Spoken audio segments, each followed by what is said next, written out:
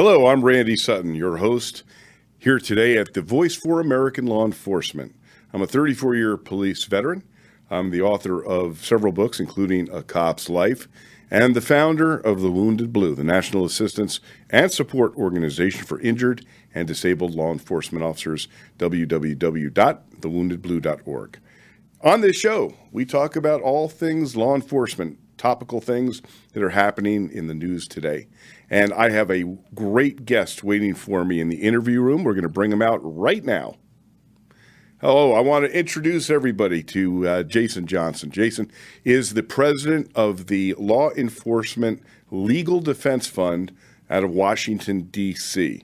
He is a veteran of law enforcement. He did some 20 years with the Prince George's County Police Department and then was an assistant commissioner for the Baltimore Police Department. And I want to welcome you to the show today, Jason. Thanks so much for joining me here on the Voice for American Law Enforcement. My pleasure, Andy. Good to be with you, and I look forward to having a good conversation today. And that we will. There's no doubt that we're going to have an engaging conversation. So, first of all, let's talk a little bit about your past history, and then we're going to talk about what the Law Enforcement Defense Fund does. Many people don't even know that your organization exists. So let's talk about your previous life when you were a real cop. Yeah, so I worked for just about 20 years in Prince George's County, Maryland, which is a large county just outside of D.C. of about 1 million population, about 1,600, I think 1,700 police officers. And it was a great career. I mean, I really, I can't complain at all. I had a fantastic time. I feel about my career probably the same way you feel, Randy, about your career in Las Vegas. During my career, I got to do a whole bunch of different things. And one of the things I did was I went to law school. And the reason I went to law school, the primary reason I went to law school was I saw cops being mistreated. I saw cops being, railroaded, criminally charged, even incarcerated in some cases. And usually it was because of the pressure applied by the media and politics, progressive politics around D.C. And so it really motivated me to want to learn more and to eventually grow into a role that I assumed later on, and then I have the opportunity to occupy now as president of the Law Enforcement Legal Defense Fund. We're a nonprofit organization. We've been around for about 30 years, for a long time before I got involved. I've just been president here for about 3.5 years. The organization was founded by Edwin Meese and Al Regnery and others that came out of the Reagan Justice Department. They saw that cops were being railroaded, mistreated, wrongfully prosecuted. And so they built this organization. And in the time it's been around, just about, as I said, about 30 years, we've helped hundreds of police officers, raised and contributed millions of dollars to the legal defense of police officers, again, who are wrongfully charged, wrongfully prosecuted. We sometimes get involved in civil cases, but our bread and butter really are criminal cases in which officers are criminal defendants. So the organization has been around for over 30 years. I think it's telling that many people think that this is something new, that police officers being unjustly accused of criminal activity is something new. The reality is far different, is it not? It is not new, Randy. However, it has taken on a life of its own. We historically, our organization has, at any given time, we might have 1 to 3 officers that we're supporting at a time. And right now we're supporting 17. Wow. 17 individual law enforcement officers at the same time. And there are 2 real reasons for that. The first reason is that, and I think the biggest reason is that, the politics of the moment are pushing prosecutors, even those prosecutors who aren't anti-police, necessarily. They're feeling the heat, and they're being pushed into prosecuting cops that maybe they don't even feel like they should be prosecuting. It's happening at the state and the federal levels.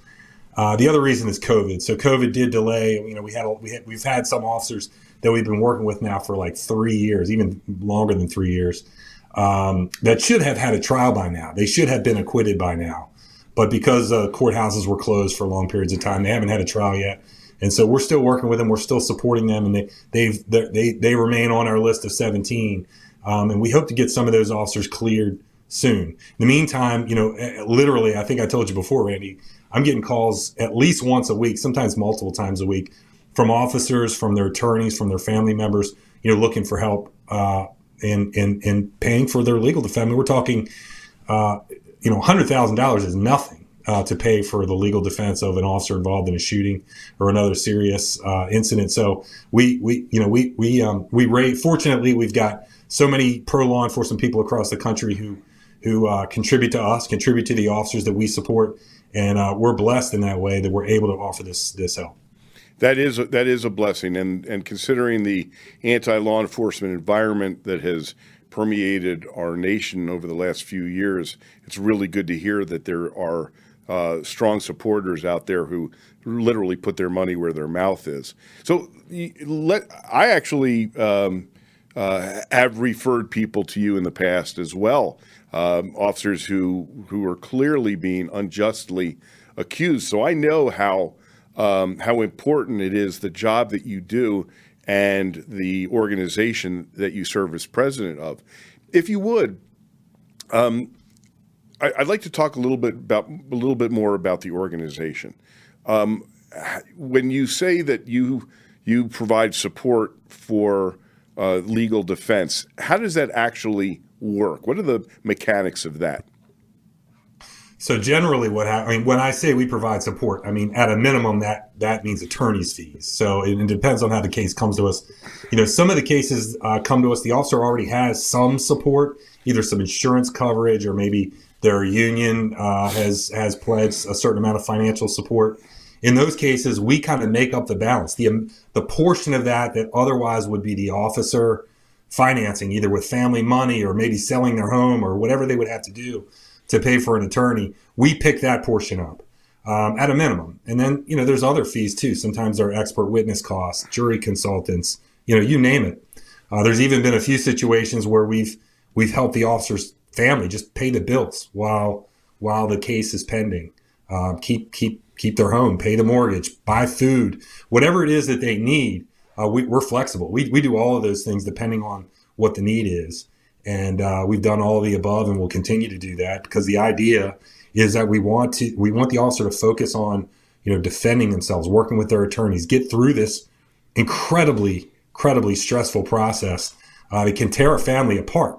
And we want to keep them intact. We want to make sure they get the best, not only best legal representation, but best, use of force experts, jury consultants, you name it, whatever they need. That's what we sign up for. Would you talk a little bit about when a police officer is accused of a crime, that's your bread and butter, is when they're actually accused of a crime on an on-duty situation. How would an officer come about even knowing that the defense fund exists? Well, Randy Sutton is going to help us get the word out. No, we do that in a lot of ways, and unfortunately, they're always. I hear, it's a mixed bag because sometimes I start to feel like, hey, we're actually making progress. We're getting our name out there. I'm getting calls from people saying, hey, I read your op-ed. I heard you on certain podcast or newscast or whatever. Now they know who we are. Our web traffic is increasing. I have to start thinking, hey, people know who we are. But the reality is there's always going to be some people. I just talked to a guy today who had been in law enforcement for a whole career, and he's got a friend who has now been a police officer who's been charged and actually convicted of a crime. And they had never heard of us. And so it's a little bit, it's a constant effort to get our name out there, even though we've been around for 30 years and we've, helped hundreds and hundreds of cops. Right. There's always going to be, there are always going to be people who don't know who we are. And so it's on us to really continue to get the word out.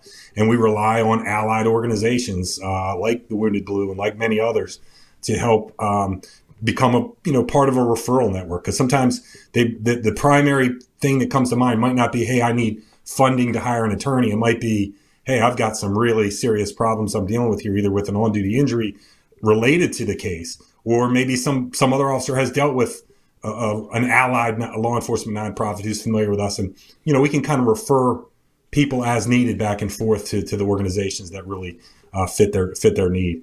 But to answer your question, it is a constant battle to try to make sure people know who we are. People in the law enforcement profession make sure they know who we are.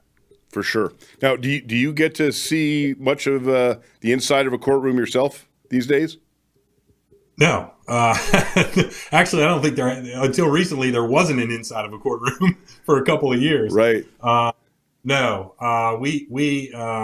We generally limit our activities to funding. We of course work with the officers' attorneys and officers' families all the time, but having cases across the country, we only rarely will actually attend a trial, but we do engage in media. So to the extent that it's desirable for defense counsel and for the officer, we will engage local media around a case to try to serve as, we're not a part of the defense team, but we want to be an advocate in the media for the officer. Not speaking for the officer, speaking for ourselves, but certainly advocating for the officer. And so we do offer that, and we do that quite a bit. Yeah, that's critical stuff. Can you talk about some of your high-profile cases? And one question that comes to mind is when you look at the number of cases that you've had that you've been involved in over the last 3 years, what has your success rate been for vindicating these officers? Yeah, I'd say since I've been here, we have just had such a limited opportunity to have cases adjudicated. Since COVID hit and courthouses shut down, we've only had, I think, one case go to trial since COVID started. Wow! And as I said, we have one case in New Jersey right now in Camden, New Jersey, Newark, New Jersey. The case of Giovanni Crespo was a Newark officer who's involved in a fatal shooting, has been sitting around for 3 years waiting to get a trial and has been denied his right to a trial for that long.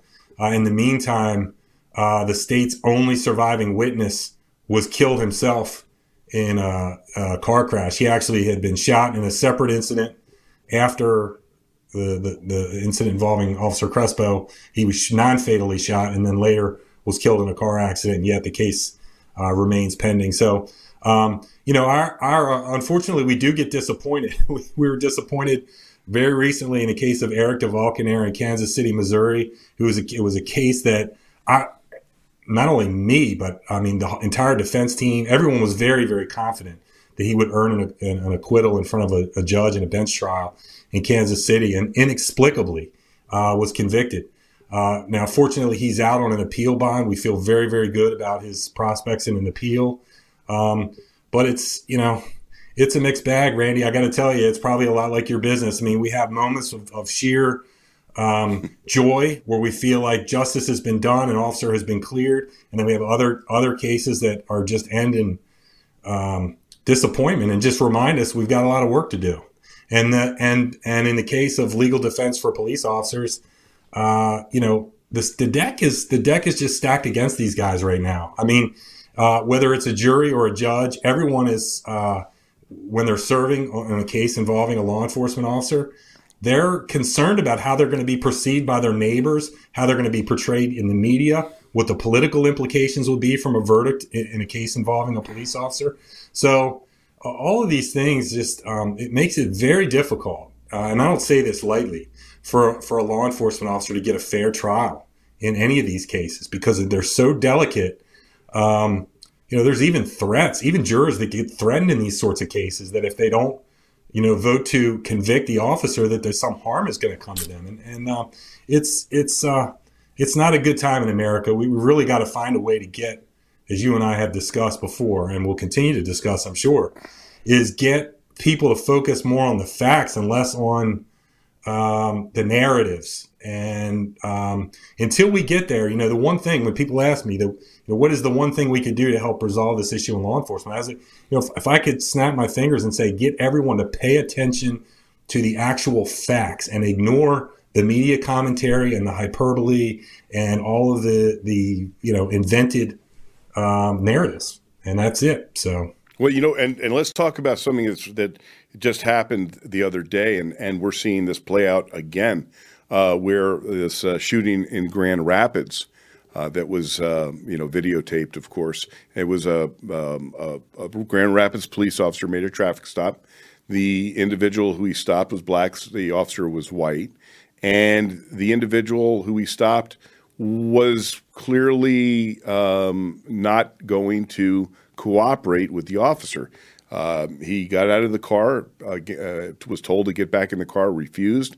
You can see on the dash cam, the body cam, that he was non-cooperative, that he basically resisted.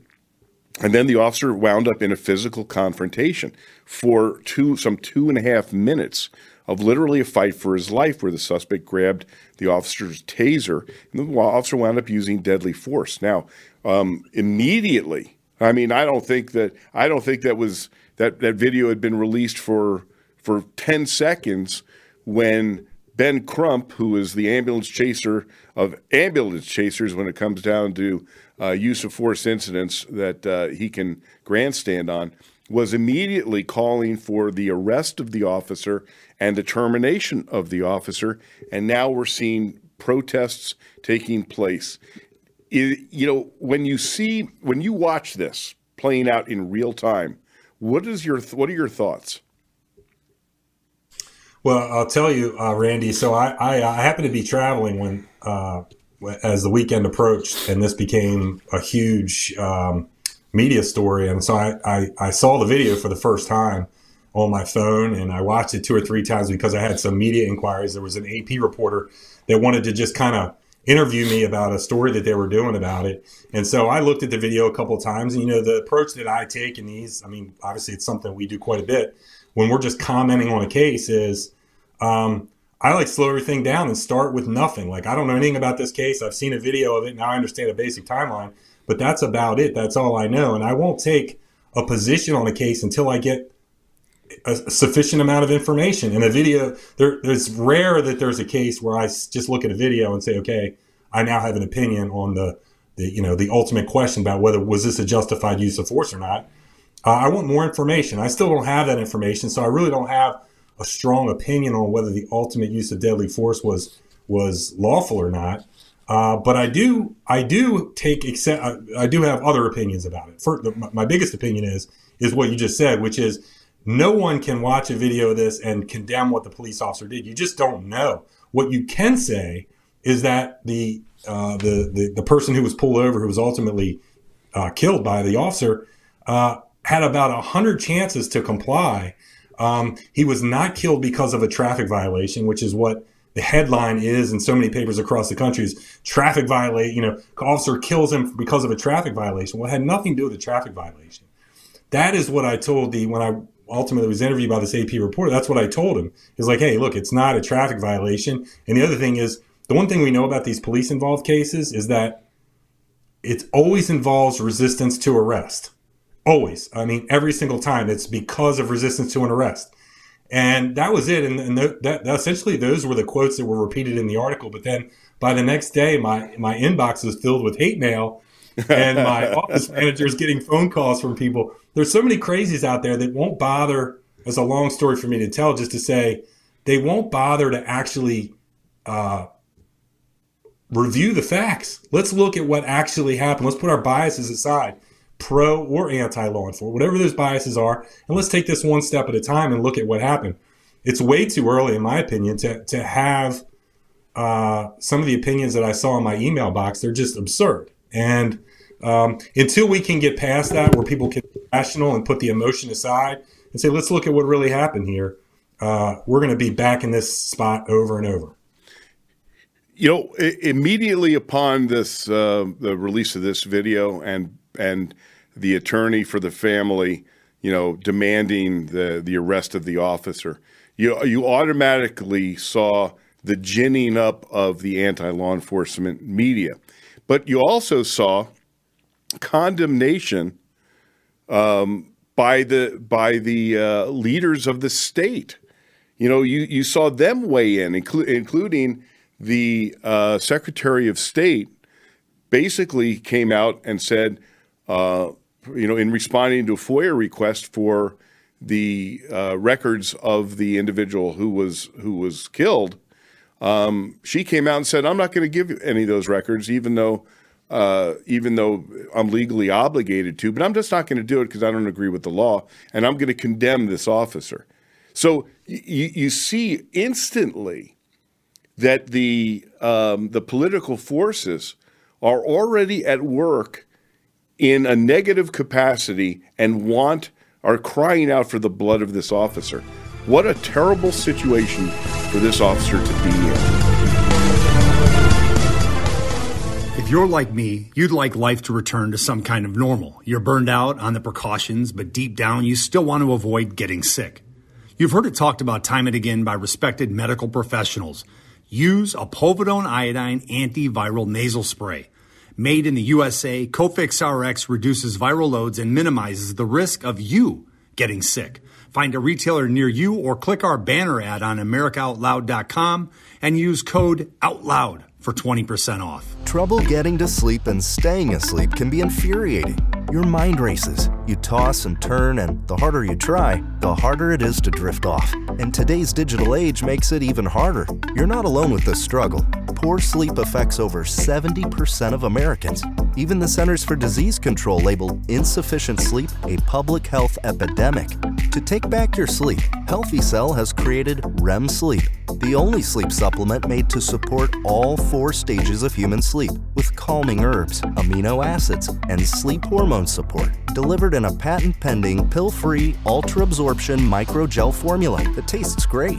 Fall asleep, stay asleep, sleep deeply, and wake up refreshed with Healthy Cell's REM Sleep. Go to healthycell.com and use code OUTLOUD for 20% off your first order. That's healthycell.com, HEALTHYCELL, and use code OUTLOUD for 20% off.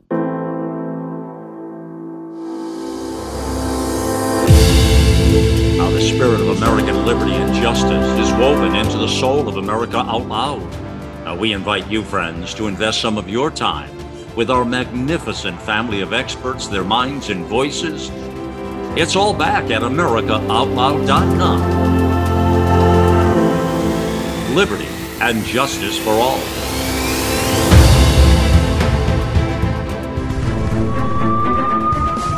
The political forces are already at work in a negative capacity and are crying out for the blood of this officer. What a terrible situation for this officer to be in.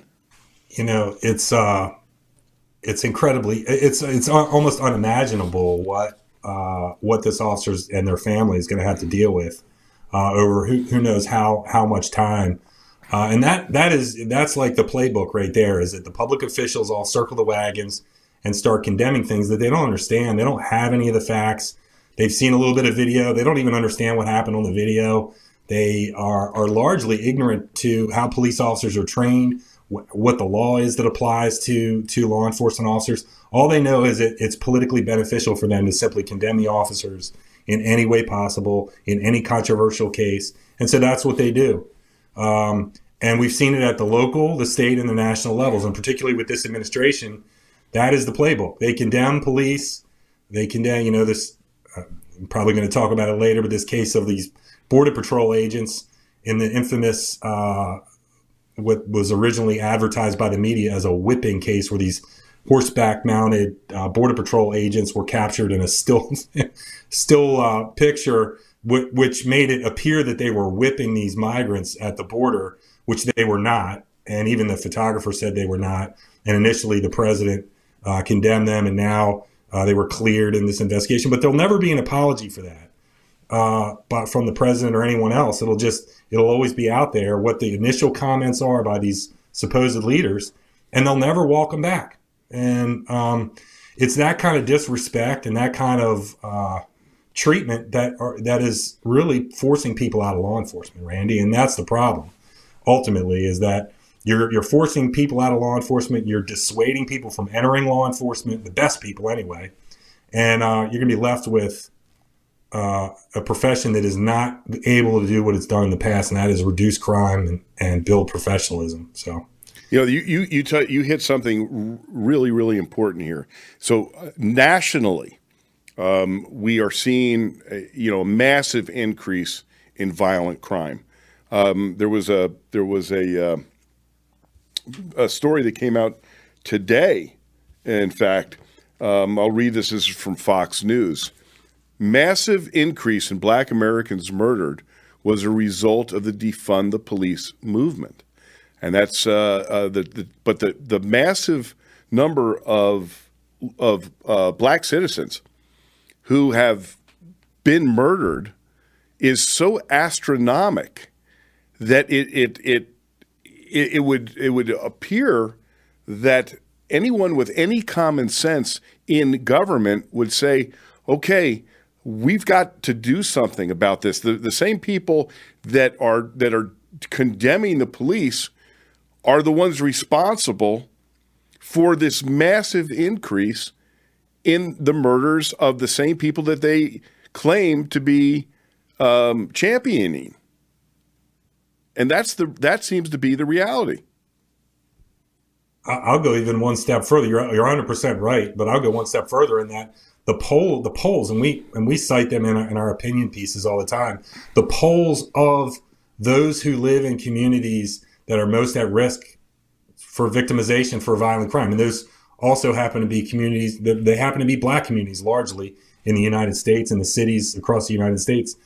They are against defunding the police. They are against all this anti-police rhetoric. They suffer the most from the police pullback, and it's reflected in the polls. So it's not as if they don't know that.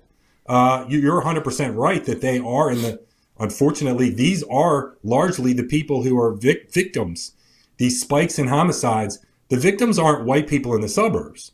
They're largely Black people in the cities, Black people of lower incomes. They live in neighborhoods that are most challenged by crime and most need the police, and they know it.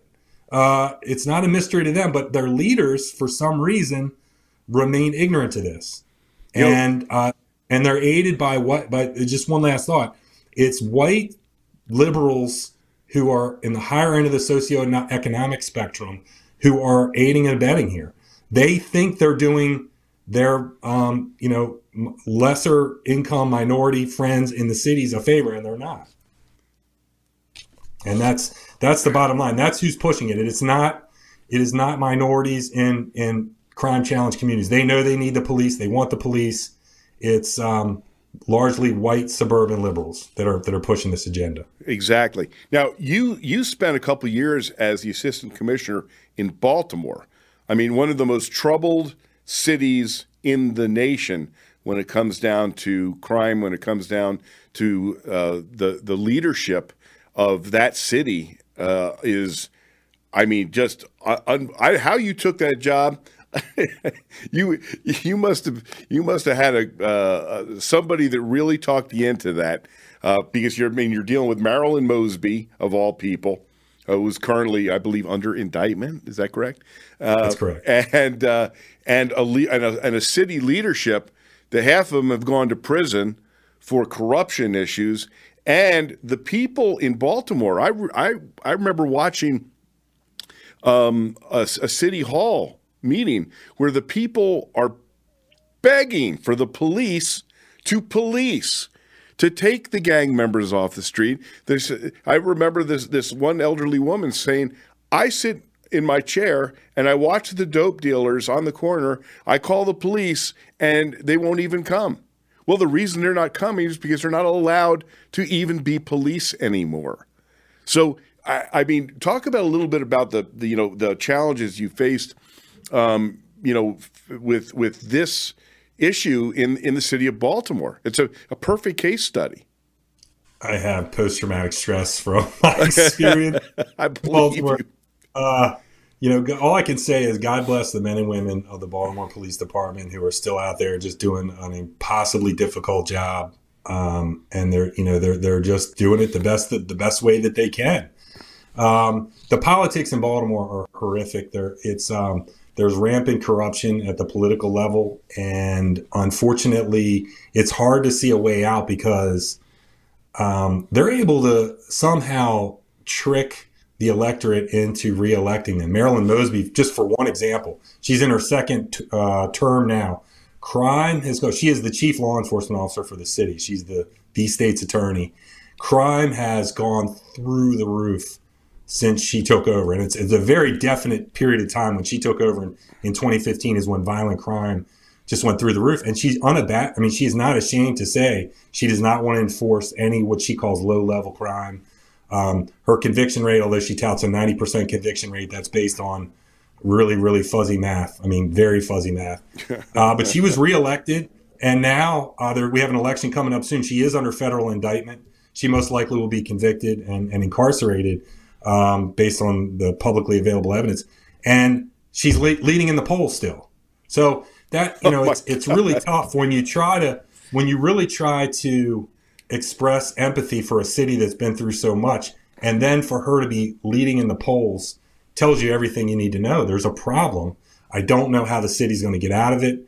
But until they can elect really grown-up leaders who have the maturity, level-headedness, and just practical application of how you lead a city out of this sort of crisis, I just don't know. I don't know what it's. And Baltimore's not the only city. There's so many others that are in the same exact position, and it's discouraging. No, I don't want to be too political here, but are pretty much every one of those cities being run by Democrats? As far as I know, there are only a few big cities in America that have Republican mayors, and I think most of them are doing pretty well. So it's just a difference in approach. I think, we could probably talk about this for a few days, but it's the leadership in these cities. They are full on board with going around after the cops, blaming the police for everything, expressing this relentless pursuit for doing, no accountability for crime. You can get arrested as many times, get out on bail with no cash bail, nothing, reoffend, still stay out, be convicted, not go to jail. It's not going to work. And the evidence is in. It's not even a question anymore. It's just because it's popular politically, they're going to continue to do it. And I don't know. I wish I saw, an easy way out of this, but I don't. And step one is to restore honor and dignity to the law enforcement profession. Let them do their job. And I really believe that's step one. And then elect prosecutors who will follow up when police officers go out there and make an arrest, will actually pursue those cases in court and seek accountability. That's step two. And we haven't gotten to step one yet. So right, we'll keep running away.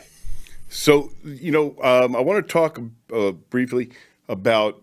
So we now see this new case we were just talking about in Grand Rapids, and the narrative of he died because of a traffic violation, and as you said, that is not the case, but that's the narrative that's put out there. So one of the trends that we have seen, which is absolutely maddening to observe, is states and cities actually ordering their police officers not to make traffic stops for what they call low-level traffic violations, like license plate violations, headlights, taillights, equipment. But basically, these officers are being told, don't be a police officer. Don't enforce the laws. And for the life of me, I cannot understand how that is a lawful order. In your wearing your hat as an attorney, if a city council tells the police not to enforce laws that are on the books, how is that legal? I don't know. I don't know how that's legal. To just outright say you can't do it. I mean, every state that I'm aware of, when you take an oath and you're sworn in, you're sworn in to protect and defend the Constitution and to faithfully enforce the laws of the state and of the local jurisdiction. So primarily these traffic laws or state laws are passed by state legislatures, and officers are sworn to enforce them. Now, is there discretion in the enforcement? Certainly there's discretion, because we want officers, we don't want them to be like robots. We want them to exercise discretion. However, to say that you're no longer empowered to enforce any part of the criminal code or the traffic code or any other law that the state legislature has empowered police officers to enforce, I don't know how that stands. I don't know how it can stand. But it's what they're doing, and they're with mixed success. I can tell you this, Randy. I was in Philadelphia this past weekend for a family thing, and I happened to be staying downtown, Center City, Philadelphia. And during the day, it wasn't too bad. It's a big touristy area, so during the day, it wasn't too bad. But once the sun started to go down, I mean, it almost turned into like Night of the Living Dead. I mean, it was a little bit unsettling to be out. I didn't want my children to be with me when, if I had to leave the hotel and go grab a bottle of water or something. I didn't want to have kids with me. And this is in the downtown area of a major American city. It did not feel safe. I didn't even realize it, but apparently there was like 30 or 40 shootings in Philadelphia over Easter weekend. I was oblivious to it. I wasn't watching the local news, but I see why there is no enforcement. And when people say, well, we don't want the police to engage in minor enforcement. Well, look, you and I were cops for a long time. It doesn't take long to create an atmosphere where people feel like anything goes. Yeah. They're smoking, they're on the corner. They're smoking pot literally on every corner. The entire city smells like weed. It doesn't matter where you stand on legalization of marijuana or whatever, but, it doesn't take long for people to figure out you can just do whatever you want. The police aren't really present. And when they are, they've been told to ignore all this stuff. And if they haven't been told to ignore it, they're in self-preservation mode. They realize if they go and they try to stop somebody from engaging in a low-level violation, and then something bad happens, if the person assaults them or resists arrest, and it ends badly, that they're the ones that are going to come out on the short end of that, and they've adjusted. And so it's not a good situation. Your question was about traffic enforcement, but the same thing goes for this lower-level enforcement that are just quality of life issues. You don't want people littering in the city. You don't want people engaging in flagrant traffic violations.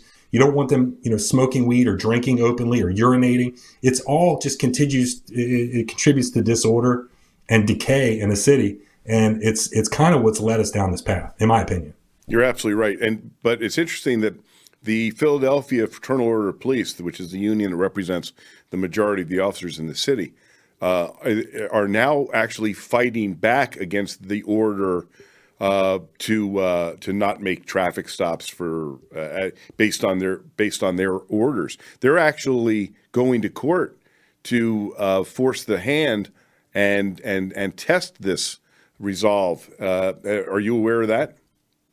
I was not aware of that, but good for them. And Philadelphia's got strong FOP leadership, and I'm glad to hear that. Yeah, I'm really anxiously watching this, and I'm just shocked that they're the first police union to push back against this. To me, it's a clearly illegal order.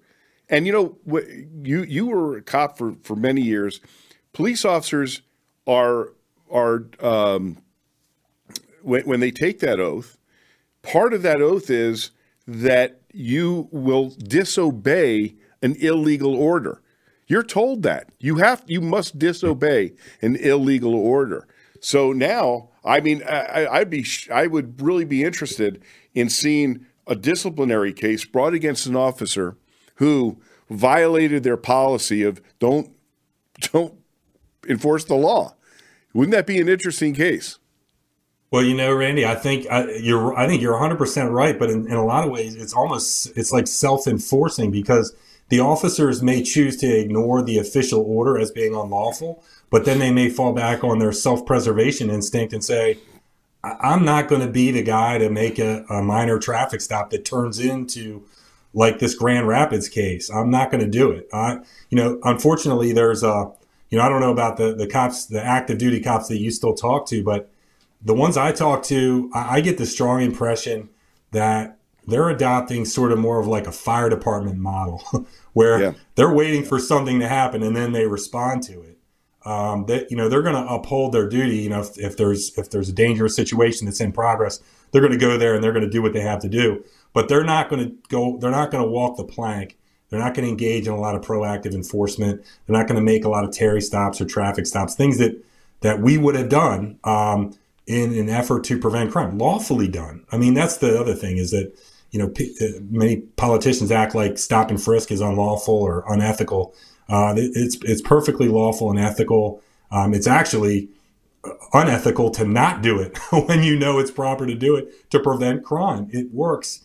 And I don't think today's police officers are engaging in that.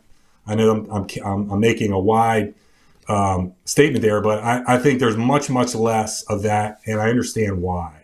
Oh, you're absolutely right. I mean, depolicing is real. Depolicing is a fact. I hear it all the time as well, anecdotally from officers who are working the streets right now. You know what's so sad is police officers today are more afraid of their own administrations, both in their police agency and in the city, than they are of the criminal. The fear that is evident in these discussions is to me heartbreaking. They're scared to death of their own police administrations and own city administrations, and they're more scared of them than they are of being in dealing with a criminal. That to me is the breakdown of our cities and our country, is when the cops are afraid to be cops because they're afraid of their own bosses. That's heartbreaking. It is, and we're here. I mean, that is where we are right now. These cops, as you know, they watch the news. They see what's happening. They see what has been happening for the past several years. They see what's happening in their own cities between, in many cases, police chiefs, sheriffs, mayors, governors, turning their backs on the cops, even president. We've got a case where the president and his direct appointees have turned their back on a handful of U.S. Marshals. They see that happening. They see cops being prosecuted wrongfully, and they know that they could be next, and they don't want to be next. So, either they're choosing a couple other paths. One path might be, hey, I've got 5 years to go until retirement. I'm just going to be as safe as I can be. I'm going to try not to get involved in anything. I'll respond to calls like a firefighter would do, but I'm not going to be out there, mixing it up and actually trying to prevent crime. Or they're just leaving the profession. They're going in, or in some cases, like in the case of Baltimore, a lot of the cops will leave. They'll stay in law enforcement, but they'll go out to the suburbs where they feel that they get a little more support than they do in Baltimore. So it's very difficult to keep cops working in an urban environment. But you're 100% right. When we join the police department, we realize it's going to be kind of dangerous. You might get in fights, you might get in foot chases, you might even get shot at or shot. You realize all those things, but by and large, I don't think we realize that we could also be imperiled by politics. And a lot of these cops nowadays are just now kind of realizing that, and it's hit them in the face. And they have decisions to make as a result of that. I just had a discussion this morning I did an interview for my upcoming book. My upcoming book is Rescuing 911, The Fight for America's Safety. And I had the good fortune to interview Christina Dages. Christina is the wife of Matt Dages, who was accused unjustifiably by his own agency in a use of force incident. And if you'll remember this case, very minor use of force, but white cop, black suspect, 15 seconds of videotape where the suspect actually, during an encounter with the officer, got in his face and pushed him, and Officer Dages pushed him back down in a sitting position. That was it. That was the use of force. Well, that would happen to be the bad timing because it was right after George Floyd, and the media went insane. Social media, just blew up, and the city of La Mesa burned as a result. And the city originally went to, and this is mind blowing. The city, even though the use of force was cleared because it was a proper use of force, the city went to Officer Dages and his wife and said, "Look, we want you to resign, and we'll give you." And it started at $100,000. They offered him a $600,000 bribe to just resign and go away. And when Matt Dages stood on his principle and didn't accept that $600,000, They prosecuted him, and the county attorney, the district attorney, went along with it. And 2 years of his life, the destruction of his life, took place, and he was recently found not guilty by a jury, and because he had the guts to fight them, and to me, Matt Dages and his wife are heroes, but look at what they went through to try and clear his name. Yeah, I mean, it's just an egregious case, and it was not the only one, by the way. I heard other anecdotal cases of where there's a controversial incident and the city just tries to buy out the cop and give him some money to go away. It just alleviates a problem for them, and but it's not a good precedent to set. And I tell you, man, my hat's off to them for fighting back and standing up for what is right. I'm so glad that he was acquitted and. Maybe he can get his good name back now. I mean, that's the thing about these cases is that where do you go to get your name back? So many officers who their names became household names in the last 5 years for all the wrong reasons, who actually did nothing wrong. Who do they see to get their good name back? Sometimes it's they lost their career. Sometimes they, were prosecuted and often are acquitted. But who do they see to get their name back? And that's a question that there doesn't seem to be an answer for, because none of the politicians who make these pronouncements at the beginning of a case, just when there's a little bit of videotape out there, none of them will come back after an acquittal or after an investigation clears the officer and say, you know what, I was wrong. Maybe I shouldn't have come to that conclusion so early. Maybe I should have waited until the facts were available. They don't do that. They put it out there, and then it's there forever.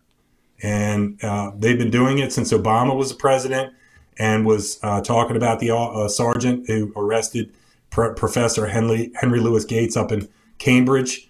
And that's where it started. Obama did it a couple of times. Biden has done it several times. And just about every mayor in every city across America continues to do it. And it's shameful. So while I'm talking about the Dages situation, this gives me an opportunity for a quick commercial break, and that is one of the things that was very critical in their situation was within hours of that video going viral, they were doxxed. They protesters were in their driveway.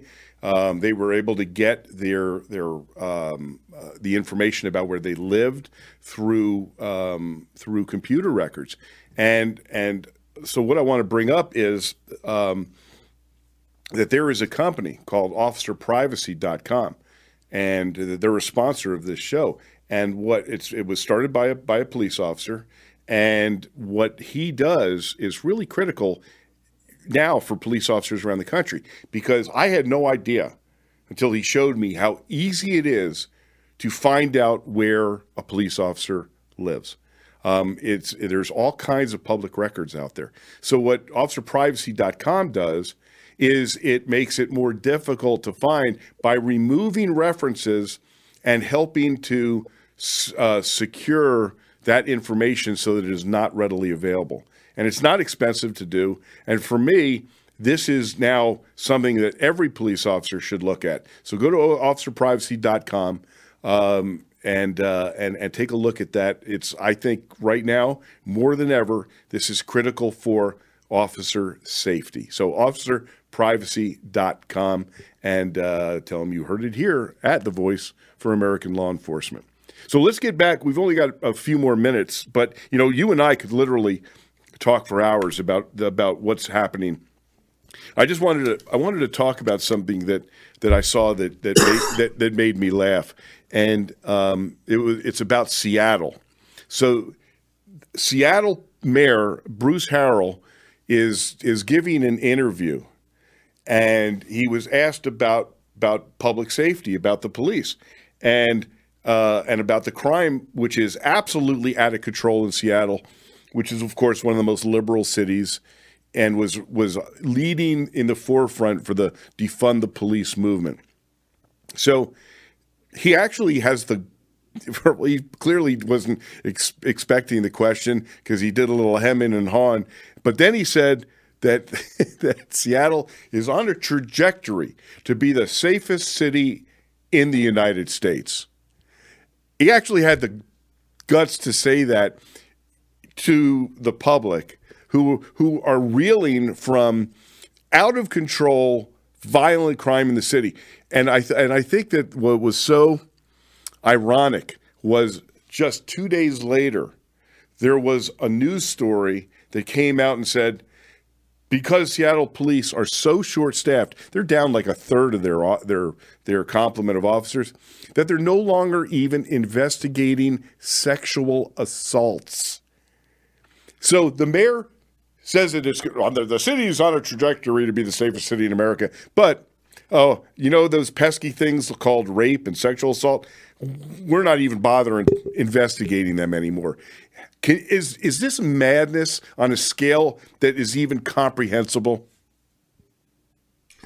Well, they've put their heads in the sand, obviously, because the policies that they've implemented with respect to police and with respect to law enforcement generally, I mean, even the policies that don't apply directly to police but have to do with what they call bail reform, what they are social justice prosecutors that have been installed in all these cities that are not prosecuting crime, it's failing. And so they don't really know what to say, and so they come up with stuff like is on a trajectory to. That might mean that, yesterday we had 5 shootings. Today, so far, we've only had 3. So we're heading in the right direction. Exactly. That's our trajectory. And so it's, it doesn't surprise me that you have mayors saying stuff like that. But what I think is a little bit surprising, I probably would not have anticipated, is that we wouldn't see stronger pushback among residents in these cities. And you do see some of it. So it's not as if it doesn't exist. But I would have expected riots for the other reason, for when are you going to provide us with public safety because we're paying for it. And it's why we elected you to keep us safe. We're not really seeing it on that scale. And that is a little bit disheartening for me. Yeah, exactly. But, one of there's right now there's 2 recall efforts in play. One is in Los Angeles against Gascon, who is, to me is probably the quintessential woke prosecutor of this country. He's unbelievable in his liberal madness. And he used to be a cop. That's the worst part. It's so embarrassing. It is. It is. So but at least you have a recall effort there, and you have a recall effort that seems to be picking up steam in San Francisco against Chesa Boudin, who is equally radical. And so at least we're starting to see citizens who are saying, wait a minute, enough is enough here. But how is it possible? I had the head of the District Attorneys Association, the United States District Attorneys Association, on this show about a year ago. And I was asking him, I said, how is there no accountability for prosecutors who fail to prosecute? And he told me that accountability only comes at the election. And to me, that's maddening. There is no accountability for any of these Soros-funded district attorneys who are literally Trojan horse district attorneys destroying the criminal justice system from within. And there is no mechanism in place to protect the people from them. How is that possible? Yeah, it's infuriating. I mean, I to be honest with you, I'm not entirely sure that is the case, although it's untested. I mean, there's never, to my knowledge, in U.S. history, there's never been a widespread need to find a way to remove prosecutors who are not following their oath of office. But if someone had some money and wanted to really push it and pick a city to try to take basically sue one of these public officials for failing to live up to their oath, because it's not a matter of them applying their discretion in a certain way. It's a matter of them literally coming in and saying, okay, the state legislature has created entire categories of criminal offenses, but I am going to come in, even though I'm not I'm not the legislative branch. I'm going to come in and just wipe all of those things out. I'm not applying discretion on a case-by-case basis. I'm simply saying theft is no longer illegal, even though the state legislature made it illegal. That it would be interesting to see what would happen if essentially they were sued to compel them to follow the state law. I mean, any other public official can be sued to compel them to follow what the law says. And, we just haven't really seen it, which is frustrating. But I will add, Randy, a quick plug for the LELDF and some of the research work we do. We did publish a research report about a year and a half ago, 2 years ago, called Prosecutorial Malpractice. It digs into some of these social justice prosecutors, how ineffective they've been. We have a sequel coming out soon in the coming months where we're going to focus a little less on the data. We focused a lot on outcome data, like on criminal outcomes in our last version. This version is more of a follow the money, where we're really digging into finance reports and looking at where the money is coming from. As you indicated, George Soros and George Soros' interests are behind much of it. But we really wanted to quantify that. We wanted to show that, some of these candidates, 80 or 90% of the funds raised for their campaigns are all coming from Soros and Soros-related interests. Right. So literally Soros is buying campaigns. This is not a matter of, he's made some campaign contributions like anybody else could. He has purchased these elected offices for these people, and they're all over this country. They're not in one city or two cities. They're in almost every part of this country, and it's having a huge impact, creating chaos in the cities, as all of your listeners know. Well, when that report comes out, I want to have you back on to talk about this, because this is literally the what is destroying the American criminal justice system from within. But we've run out of time, Jason, and I want to thank you so much for taking the time to join me here on The Voice for American Law Enforcement. And we'll have you on again soon. That I can guarantee you. Great. Thanks for having me, Randy. It was a blast. So we've come to the end of the show. Now, a little good news. Usually at the end of this broadcast, I do what's called end of watch, and I eulogize the officers who lost their lives in the line of duty the previous week. I don't have any names to read, which is the first time I think this has ever happened. So I'm saying maybe that's the trajectory. Well, I wish it was, but we'll have to wait and see. So if you want to support law enforcement, I have the way for you to do it. And that is by supporting the Wounded Blue, the National Assistance and Support Organization for injured and disabled law enforcement officers. Now, I got to be perfectly clear. It's an organization that I founded. It is a national nonprofit. We support injured and disabled officers through peer support programs, through getting them into treatment if they need it, to providing partners with paws for little emotional support dogs, and many other programs. So we need your help. If you go to thewoundedblue.org, you can see how you can help. Hit that donate button. And also, if you want to contact me, you can contact me at randy@thewoundedblue.org. That's randy@thewoundedblue.org. And follow me on Facebook at The Voice for American Law Enforcement and also The Wounded Blue. Thanks again for joining me here at The Voice for American Law Enforcement.